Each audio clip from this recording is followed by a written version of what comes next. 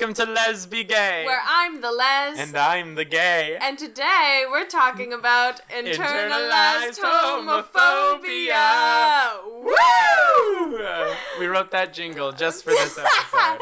Internalized homophobia. It's something we all have. Oh, well, yeah. We all assuming the listener is some type of queer. Definitely a thing that is part of the gay experience that isn't always talked about. No, and especially because it really does end up being the root of a lot of problems in the queer community. Yeah. So, Em, where should we begin?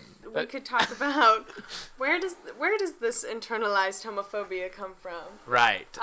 What have your experiences been? Well, to sort of define internalized homophobia, in my own experience, just like things that are part of gay culture or the gay experience itself that would make me uncomfortable or that you're ashamed of. Yeah, exactly. And it's internalized because it's all rooted in my own insecurities. Right. Right. And so I grew up, as you all know, if you've been with it. Following the pod. I grew up in a little conservative cornfield. That's where it all began. I was always raised to know that men are this type of masculine.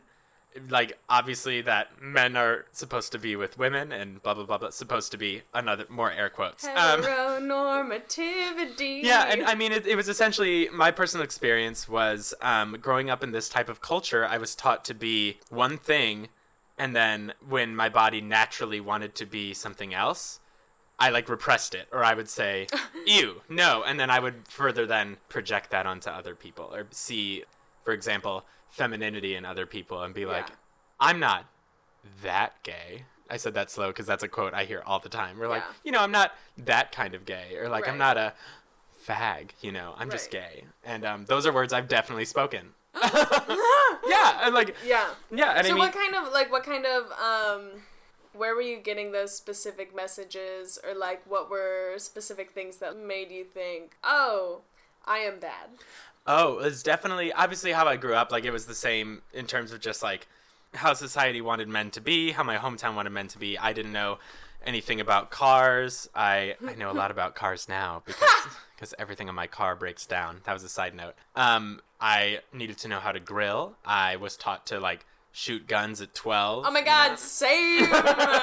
And then just inherently little things even that when I was walking in the halls, I would hold my books close to my chest and sit with my legs crossed, and those were both things that I was questioned about or anything. So for the sake of my own safety and quite literally convincing myself that I'm still a man and a boy, I would purposely try to not do those things, and they kept happening inherently. And I find this fascinating because this was all happening before I even slightly understood my sexuality or even was hinted at it. Just these more feminine ideas or mannerisms. Yeah. And so it came from that.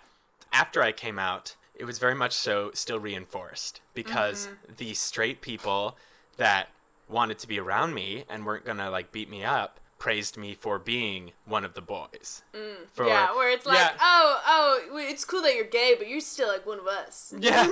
And even I was compared, I think I talked about this in a previous episode, I was compared to one of the other 3 gays at my high school, where they're yeah, but you're not like him. You're not gonna hit on me or something. And I was right, and you're no. right. I'm right, of course not. Never. And it was and even if I was attracted to these men, then I wouldn't. And I then convinced myself. I had so many conversations with people I went to high school with about my gay experience at the time, and it was just so much of me essentially canceling out what the gay community was, or denying that I was anything like that. I'm no, I'm actually just like you. I just sleep with men. Yeah. But not you, because you're straight, and I would never do that.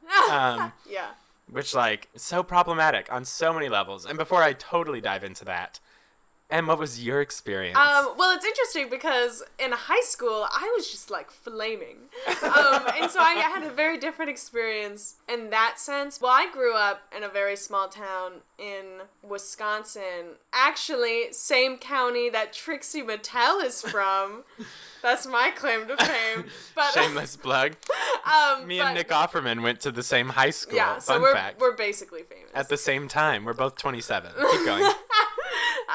So I definitely, like, grew up in a conservative town, but then I moved to Minnesota when I was 13, and so then I, like, came of age in this town that was still small, but, like, a college town, and so, like, more liberal, more art there. And so I was, like, in a good environment where I had supportive people around me, and then, like, discovered theater, and so then, like, being gay wasn't bad. So I was, like, very, very gay. As soon as I realized I was gay, I was like, rainbows all the time.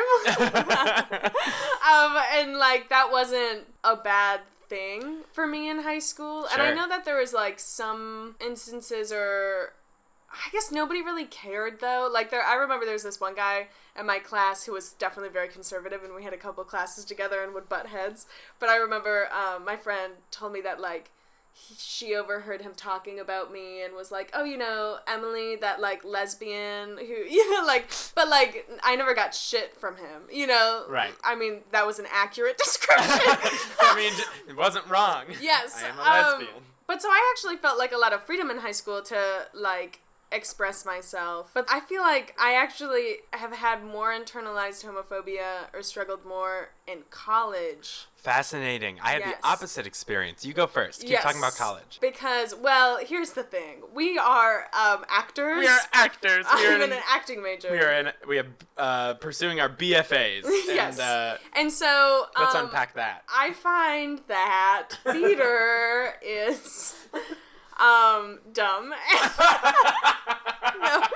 No, I love it. The thing is that a lot of commercial theater is very conventional, and they want very conventional people. Conventional meaning, like, ladies who are feminine and straight, and, you know, and men who are masculine and straight. Yeah, and that's so, especially with, just like a tidbit I want to throw in, I talk about this with a lot of other queer actors in our thing, with how many gay people work in theater, how much internalized homophobia is in there. There might be queer people working, but the conventionality of, like, who they cast still kind of holds through. They're still, like, pushing for these, like, heteronormative ideas. Yeah. Which is also interesting, though, because there's tons of gay men in theater, but then, like... But then when... not lots of lesbians in performance, anyway. Right. And design and stuff, of course. I have my theories, but you finish your college before we digress. Where was I? Oh, I totally cut you off. You were saying that you think theater is dumb and too conventional. Yeah. That's where you were. And so then, like, me being, like, more androgynous or masculine in high school when I was doing theater wasn't an issue at all and didn't feel like a problem. And then, like, I came to college, and then that impacted my casting, and I was like, oh, this is a thing that I am aware of now. And so then I would get called back for, like, a lot of old people, or for, like, not women. Right. And you, just a reminder that Emily looks like a full dyke. Yeah, so that was frustrating because then I got some, like, feedback from teachers or people essentially saying, like, that I should, quote, femme it up. Not those weren't the exact words, but essentially saying, like, that I could femme it up to be, quote, a chameleon actor to expand my casting. So I tried to do that, but you know what? You know who's better at being feminine? Somebody who actually is feminine, instead of me who is not trying to be. It's like apples and oranges. If someone wants an apple and you're an orange, they're not going to want you anyway. Right, like an orange trying to be an apple. Yeah. Yeah, and so then I would go into these auditions with, like, lipstick and heels, and then wouldn't get called back anyway, and I was like, well, cool. And so, all that to say, now I'm in this place of, like, well, fuck that. Who I am is great, and I don't need to be more feminine, and I can still pursue theater and get jobs. But in the process of, like, trying to be more feminine and, like, with feedback I was getting and with, like, certain casting things or lack of casting, I definitely, like, internalized that and was like, oh, I need to be more feminine because me being masculine is, like, bad. Yeah. And, like, I viewed it as, like, an obstacle to my career instead of an asset. I'm saying to, like, validate your story, not going, it is bad. No. So that, like, has been my college journey. And again, now I'm in a place where I'm like, I'm great. So, right, I feel like anyone who says otherwise. See, and now that you say that, I actually think it's interesting because I had a similar experience with casting, but I had the opposite effect. Maybe my brain's thinking we met in the middle. Let me explain. So I came into college with the same sort of, like, in terms of acting, like, oh, I'm going to be this leading man. I'm going to be this masculine person that I am. Which is so funny. Yeah. And, like, I remember freshman year. Yeah. Also, I had the ugliest haircut freshman year. I looked back at some old photos and I was like, I was bitching about not getting cast. I look like a peacock. Like, blah, blah, blah. Anyway. No wonder I wasn't seen for certain roles. Anyway, I came in as this feminine twink who was pretending to be masked. And it was essentially when casting wasn't working out, my solution was to become very jaded. And I feel like, honestly, with a lot of my feedback being that I was too feminine, or more so that I just simply didn't fit, or that I didn't make sense because I had this rich baritone sound but looked and talked the way I did, or whatever. It almost polarized me towards the one, maybe. And so, towards the one, which one? Towards being feminine. Towards, interesting. Because with so much happening, there was literally a point, oh my gosh, that, mind you, this was not a quick journey. This happened over many years. But there was a point when I honestly felt more power in being what they didn't want. Being so different. And I got it from... Because it was more authentic? Yeah, because that's the thing, too. There's so many parts of me that are so basic, but they're so me, right? And I'd rather be genuine than, like, completely different. Yeah. But especially seeing a lot of our classmates and, like, being in this world where I'm seeing a lot of professional people that are so out and proud about who they are in, like, every sort of aesthetic. I craved that, and then also was like, well, I'm not getting cast anyway. And then right. Sort of, so I came into my own, and part of me thinks that maybe we met in the middle, like I was so repressed and you had a more free high school experience, and maybe we were just clapped to this place of acceptance in the middle or something. Yeah, well, because I definitely remember, because you definitely tried to be masculine for so long. I convinced, it was, you were like, I need to have the Broadway body. Oh my god, yeah, working out was so... I have, since then, I literally have gained 20 pounds of muscle and plug. And, but it was definitely me, like, it wasn't fun. It was me going like, no, I have to look like a leading man too. And I was like, also. I remember when because that was happening and I was always like, Nate, you're beautiful. I still do that. You still do that. I know, but you're definitely healthier now and have a better, like, healthier mindset about it. Yeah, it's like, I genuinely have fun with it. I still think you're beautiful. And even well, now I think I'm beautiful too. Like, that's the thing. And there's still, like, little moments that I feel might be internalized homophobia within me. For example, like, I feel really uncomfortable when my nails are painted. And I've only done it, like, 3 or 4 times. Well, I paint your nails because you can't do it yourself. Because it looks so bad when I do it. But I genuinely painted my nails white, not even anything crazy. And I don't have, like, long nails or anything. They were just like normal length nails, and I painted them white, and I went to work, and every time I looked at them, I felt so uncomfortable, and part of it was like, oh gosh, someone who comes into this... I was working at this theater where most of the audience was very... Old. And I was like, someone's going to say something, I'm going to get hurt, or blah, blah, blah, blah, blah, blah, blah. Well, and then, like, yeah. And I working at that theater just got called sir all the time. Now when I have my nails painted, it feels more like a... No, I just don't know if I enjoy this, but do you know what I love? Lipstick. Well, and I was going to say... I love lipstick. I love wearing lipstick. I think it's so fun. So I wonder, too, because part of that is... Well, thought. Okay. Because Problem. Part of that is like, oh, is that internalized homophobia that you're uncomfortable? Or is it that you're genuinely scared because people are homophobic? But then...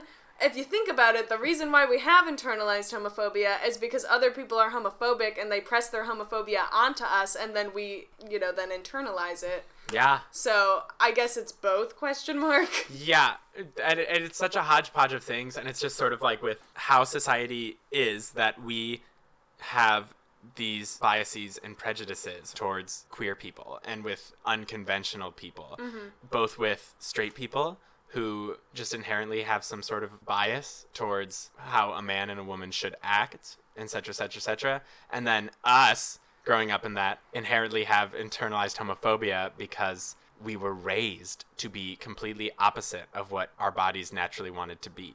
Yeah. Yeah, and I find it really interesting. Also, there's a conversation. This is a little tangent. There's a conversation about like why so many gay men are feminine and so many gay women are masculine, and that sort of like, well, you just sleep with the same sex. Why do you have to wear skirts? Like, you know. Right.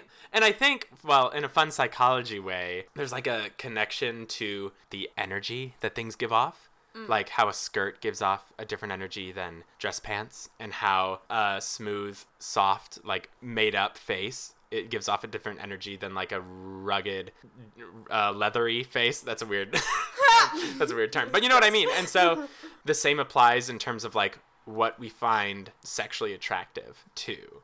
So then I find it interesting that it's like sort of the energy that people give off. I think in a world where like the societal gender norms and all this stuff didn't exist, it'd be more varied in that there'd be more feminine straight men too, and more masculine gay men, and toxic then same with masculinity. Yeah, and I think and then in that sense, I believe it's become very polarized also, like in the sense that for growing up being told not to do these things, it's quite literally the only thing you want to do. Don't think about the pink elephant or whatever that expression is. I mean, that's why so many gay communities are so specific, is because it's a group of people that were shunned from the rest of society for doing specific things or thinking or saying specific things, and they go to this community where they can do that, and it quite literally polarizes them to do it. No, that's true. And also, I mean, that's how community is built, you know, like the fact that there is a gay community because they were, you know, isolated from the rest of society or said like no, that then community was formed. But I also think that's interesting that you say that,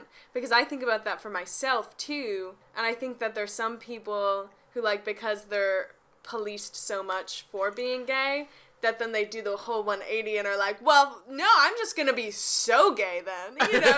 And I feel like I am guilty of that. Well, and also though that like, because again, thinking of casting and stuff, because then now I'm in this place of like, yeah, well, I'm just like a lesbian and I'm gonna play these cool lesbian roles and this is the kind of art I want to do. And then I'm like, oh, but maybe I can play roles that aren't lesbians. Maybe, like, can I? I mean, obviously there's certain straight female roles that I'm just like not gonna play. Right. But like that. Also, that you may not even want to play. There's ones that aren't specified. Right. Oh, yeah, no, that's true. Because I was thinking about that, too, and it's not that there's roles that we can't play, but maybe roles that people won't let us play. No, that's true. Right? I think there's a lot of roles that I would like to play, but then I don't necessarily fit people's vision of it. And I'm like, well, maybe your vision is dumb. Right. No. Have you ever heard this one? You're watching something. This happens to me a lot on stage because of how many gay men are in theater. He was really good. He sounded really good. I just, I could tell he was gay. Yeah. Even if he's playing a straight man. We have, me and my friend Ben, oh my god, we have this hashtag called #NoMoreGayWills. Totally problematic.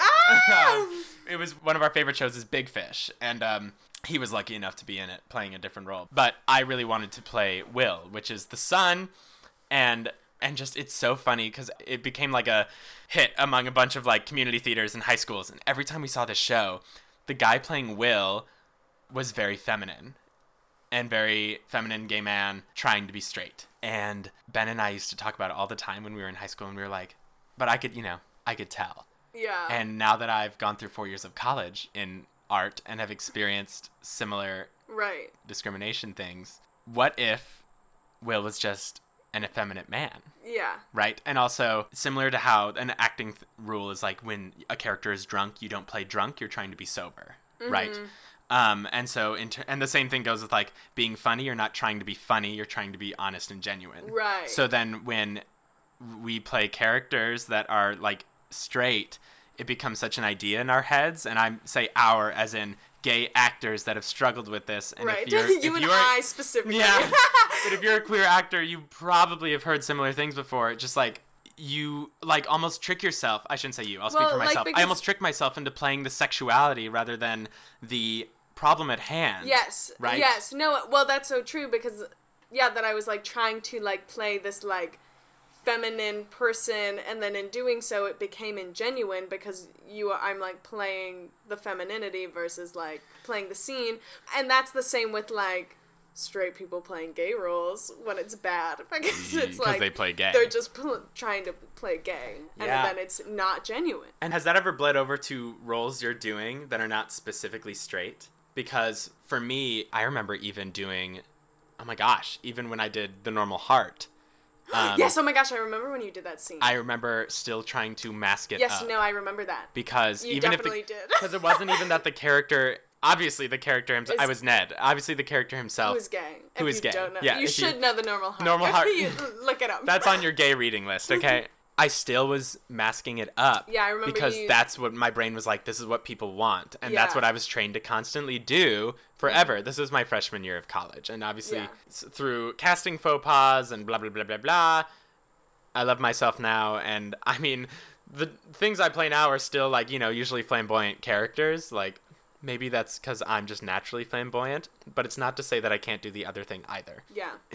There's two sides of this coin. It's very ignorant to think that someone can only do one thing, especially because some of my favorite serious actors are comedic actors. Or like, I see a lot of films I really enjoy that are like dramas or romances, and I look at their other work and it's like horror movies, which is fascinating. Chameleon actors also don't exist. Oh my god, no, I was just going to say that. Yes. But I was just going to say, the thing that makes me angry too, because like going off of what you were saying of like, oh, but I could tell they were gay, and then like I'll hear people say like, oh, but can they play straight? Like, or can they only be gay? And I hate this idea that like people have to be able to do that. Right. Because perhaps you can build a career on just, like, being the authentic version of you. Right. And because I agree, like, I mean, I was essentially told, like, oh, if you're your authentic self, you're going to limit your casting, so you should try to be a chameleon actor so you can work more. Which is bullshit. It's so dumb. And because chameleon actors, like... don't exist. Well, and I'll say it. Chameleon actors don't exist. Well, and also, like, the idea that that's, like, the highest form of acting, because I would rather be, like, super good at one thing than, like, be, like, good at a lot of stuff. Right, and it's the sense, there's a lot of really big actors that are called chameleon actors simply because they've done a lot of work. But, like, a very common one is Meryl Streep, who is a very, very talented actress. And she's done a lot of varied roles. That doesn't mean they're all in her wheelhouse. Especially, there's a point when celebrities become celebrities and they just get cast in things. Yeah. For also, the name. she's, like, old and has had a very long career. It takes a long... And so, like, you know, she wasn't of just course like... she's a chameleon actress, because, yeah, she's done a lot of things because she's had a long career to do it. And I'd like to argue that if we had the chance to do all those different things too, we could do them decently well. Yeah. But I agree with your point that like putting the pressure on to be able to do absolutely everything. Especially when we're so young. What the heck? Oh my god, yeah. So now we're just veering into a conversation of how theater school is problematic. LOL.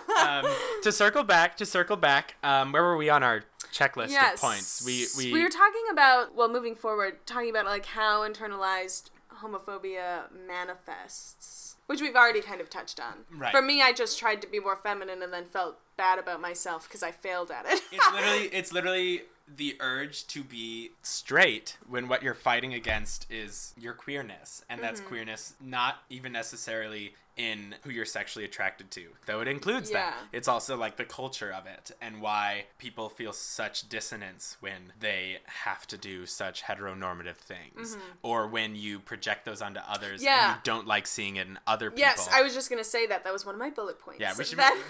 That's a big like. The whole thing about like, internalized homophobia is like, you know, if you have your own problem, whatever. But the big reason it's such a problem, too... you project it onto other people then. And so then it's like attacking other people for what you don't like about yourself. And you don't like being gay. Mask for mask? Yes! Yeah. And so, or even like criticizing other gay people or using humor as a disguise. We just watched the remake of The Boys in the Band yesterday. So good. And so, like, so good. That's all about internalized homophobia. Right. But, like, I feel like in that movie, in that play, they use a lot of, like, humor and will, like, insult each other, but in a funny way, but in a way of, like, ooh, but you think that's true. Right. And be like, oh, wow. Or, like, calling each other slurs, which... I think, do we want to talk about reclaiming slurs? Because we definitely have on this podcast. Maybe we should acknowledge that. Yeah. Yeah, well, because I think that, like... I did just call you a dyke earlier in this episode. You did. Because I think that... Because I think that, like, reclaiming slurs for oneself can be very empowering because you are then taking the power away from the person who's using it negatively. Right. And so, like, for myself, like, I find it really empowering to reclaim the word dyke, and also because of Alison Bechdel and Dykes to Watch Out For, Right. and, like, all of that and the historical significance. So I really like that word. But then, like, I'm going to use it for myself, and I'm not going to, like, use it towards other people necessarily. Right. Yeah. Even though I just called you a dyke earlier in this episode. Yeah, but you... We're friends. That's, yeah, no. We have an understanding. Right. Yeah. So I think that, like, reclaiming slurs in that sense, and again, not everybody is on board with that, and I totally understand that. But then I think it's bad when you're then, like, using those slurs and directing them towards other people, especially when you're doing it in a negative way. Yeah. So if you're like when I said I'm gay, but I'm not a fag. exactly like Yeah. that. That's a Yeah. That's so probably because it's not even when I called you a dyke earlier, because it was just like a common humor. Yeah, that we well, have. and it's like, not me thinking that like there's something wrong with your No. natural. Well, right, but when people like refer to other gay men as such, you know, I'm saying gay men because I'm a gay man and Yeah. my personal experience. And especially like when it's gay men saying it about other gay men. Yeah, You know? there's a lot of homophobia within the gay community, right? And this is what Yes. we're talking about. Because men use that word to describe certain types of gay, like they are sexually attracted to men, but it's almost like they're validating it by saying that they are not attracted to those gay men or those feminine men. Mask And it's for mask. Mask for mask.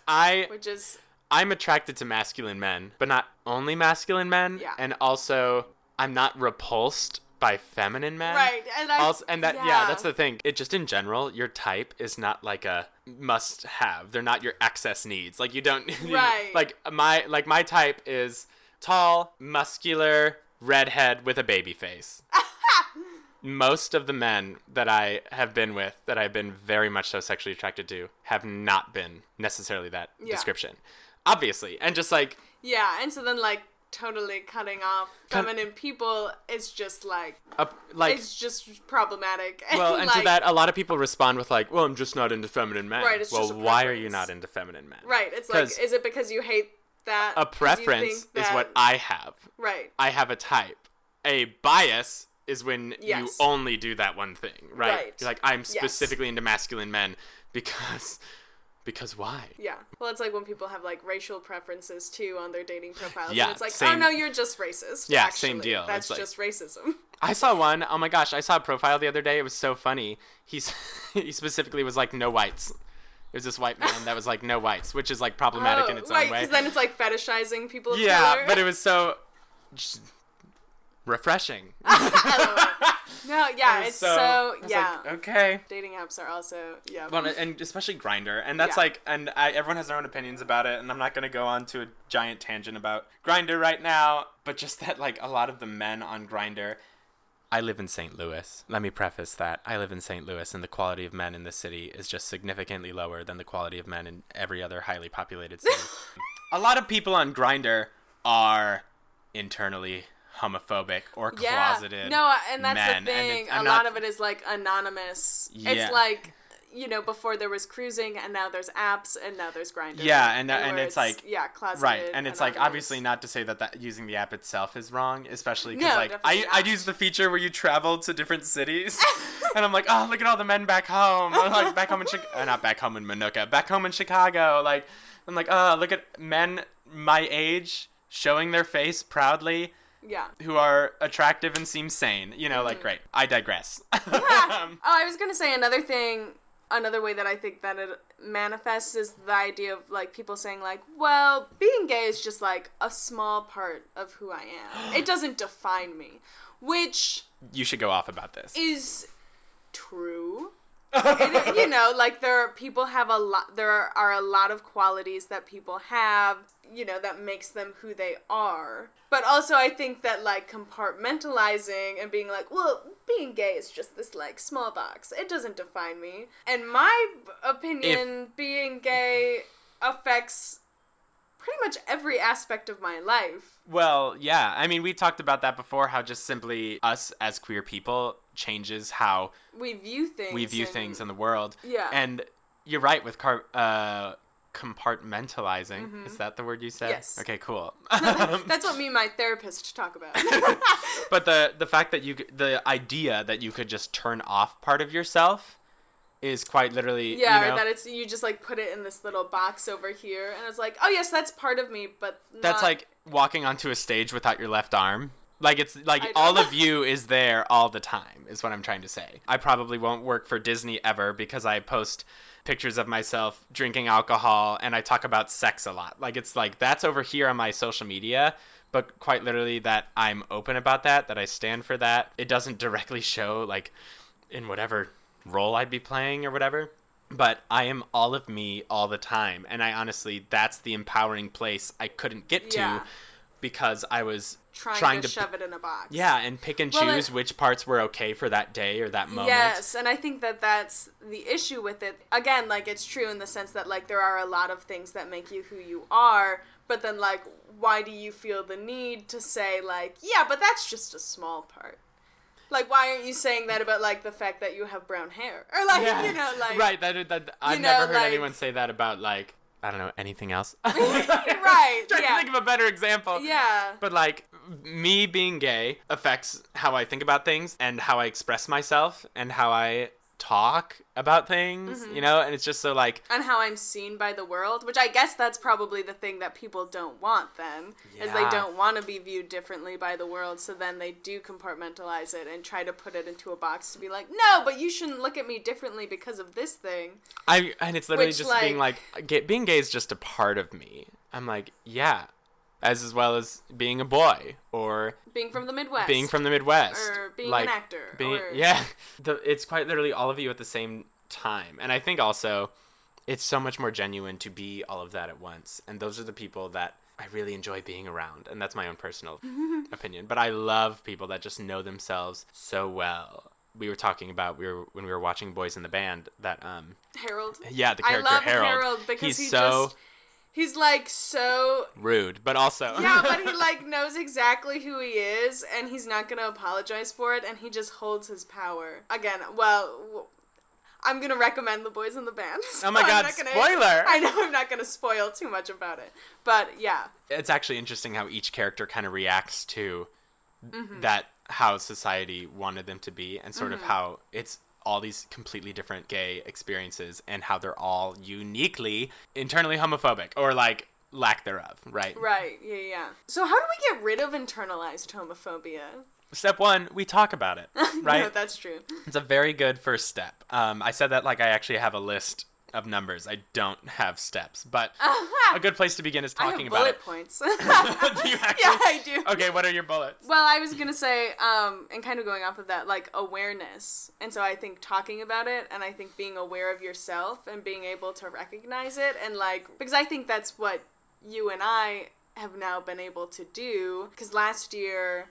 you know, I was, like, struggling with all of the stuff that I was just talking about. And then in my one class, we read The Boys in the Band, which I had already, like, seen before, but I was rereading it, and I was like, oh. And I was like, interesting. And then, like, becoming aware of, oh, like, I do some of these things, or, like, I'm noticing this in myself. How can I then take steps to... stop, you know? And so then recognizing, like, oh, what is the root of that? And that's so much having conversations both with yourself, finding good resources to where you can kind of analyze those things you say. And I feel like a lot of, at least in my personal experience, a lot of the internalized homophobia I had was kind of hard to spot because I was so comfortable with it.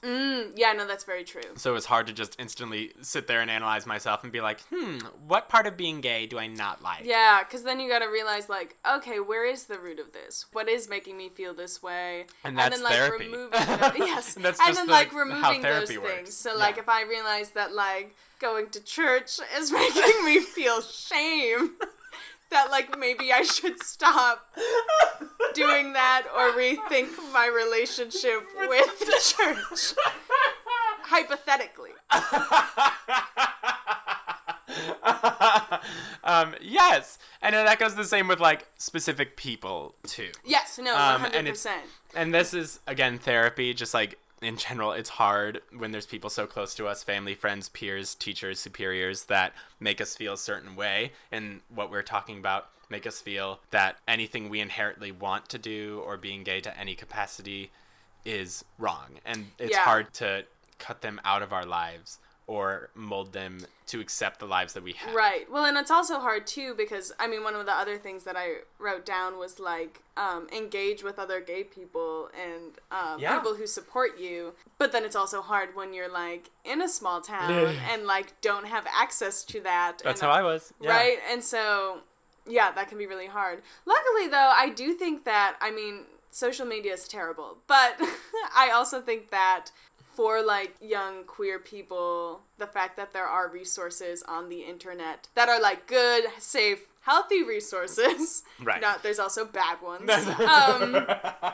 But, like, you know, that people can find communities who otherwise wouldn't be able to. Because I think that's so important, finding a community. Yeah, and honestly, like, with the age of information and social media and things, it's actually easier to find those types of people. And this is also... I could say it once, I'll say it a million times. This is also why representation is really important because, again, speaking from my own experience, those gay men that are so out and proud, other gay men that have accepted their sexuality a lot more, that's what I needed when I was in that small town. Which that can I also didn't be get. intimidating if you are in a place of, like, being having internalized homophobia. That's really interesting, yes. You know, because then it's like, right. Because then you, like, don't like the... Anyway. Yeah, and there's no... Just, like, as a preface, too, there's no, like, specific way to be out and proud. That's very true. There's a great episode of Love, Victor. Yeah. I will not be recommending Love, Victor at the end of this episode, but... Better than Love, Simon. No, it's better than Love, Simon. But quite literally that. Like, even, you know, if you're, like, totally masked, don't have a crisis that you're not wearing skirts. Like, you're still gay. No, and that's very true, that however you are is valid. And so, like, if you feel like, oh, but I'm speaking for a gay man, like, oh, I'm too masculine, and then, like... I'm not, you know, like, I'm just enforcing heteronormativity. Right. No. And the that's same, another... like, if you know, if you're a man who is very feminine and feeling like, I'm just enforcing stereotypes. No. Like, you are all valid and it's all good. I said that earlier, where I was like, I mean, there were people when I first got to college, I mean, again, rightly so, I was internally homophobic very much. But a lot of gay men would be like, you're not even gay. You don't sleep around? Weird. Right. Or, like, you... are a Chelsea boy. There's a term for people like me, and it's Chelsea boy. I'm not that much of a Chelsea boy. I don't actually know what that means. Oh my gosh, Joanna explained it to me. Joanna's one of our teachers, and I was explaining to her this crisis, and she goes, no, like, you know, there's, you need to, like, get out of this school. There's communities for people like you. I think, like, there's you know, Chelsea boys, and it's, like, gay men that, like, go to the gym and are still bro-y, and they're, that's funny. They're, like, muscly gay men. They're Chelsea boys. Well, I know Chelsea, and that's like a neighborhood in New York. That makes sense, right? Yeah. Maybe that's where that comes from. I don't know, but right, there will be both gay men and straight men that might tell you one thing or the other, and that happens in the boys in the band. Not a spoiler, but just the fact that each character is so different in terms of, like, how they view themselves and their, like, expression and stuff. Yeah, their relationship with their identity and how they express themselves. Yeah, so whatever you are that feels completely genuine is valid. It's really just finding the points where... Like, what makes you happy. Yeah, and finding the points where the other things repulse you, that's what we need to look at. That's where it is. Okay, keep going. Well, I was going to say, too, like, we said engaging with people who do support you, and then just, like, not giving power to people who are trying to bring you down. You know, like, you can choose who you give power to. Yeah, and it's a hard concept to realize, but you have power now. Yeah, exactly. No, and own it. Yeah. Like, so if somebody does say something homophobic or whatever that might make you, like, question yourself, you know, you can always be like, what? No, fuck you. I'm not going to listen to what you have to say. Well, yeah, and it's literally that. And it's kind of finding your own power in a mental way. Yeah. Obviously, like, there's certain situations. Again, things my therapist says. Yeah. I was like, and there's, like, relating back to our coming out episode, that, like, your situation might vary in terms of your safety, and that is definitely something you have to take into account. Right. But in terms of you owning your own power and expression and who you are, no one else should be able to take that away from you. And we're in a society where people feel like they can and expect it. And it's it's rough. Yeah. It's a rough go right now. Yeah. As has always been. Yeah, I think the last thing I had was just like, strive to love yourself. Find the things that like you love about yourself. Again, surround yourself with people who support you, who love you. And this is a general sense. And even if you're one of our straight listeners, this can apply to you too. And it's the same sense of like, I mean, obviously don't be homophobic, but if you got anything from making it this far into the episode, but also just like loving yourself and how you express yourself, and don't let anyone take that away from you. Loving yourself, yes. And then realizing that it is an active choice as well. I mean, you have to choose to be proud of who you are, because we live in a society that tries to put you down. Like, it's not going to come naturally necessarily. And so it's a process, and it's an active choice. Yeah. And that's another thing that I think that we don't talk about a lot. You know, that like it can take work, but that's okay, and it's worth it. And absolutely. Yeah. Try new things.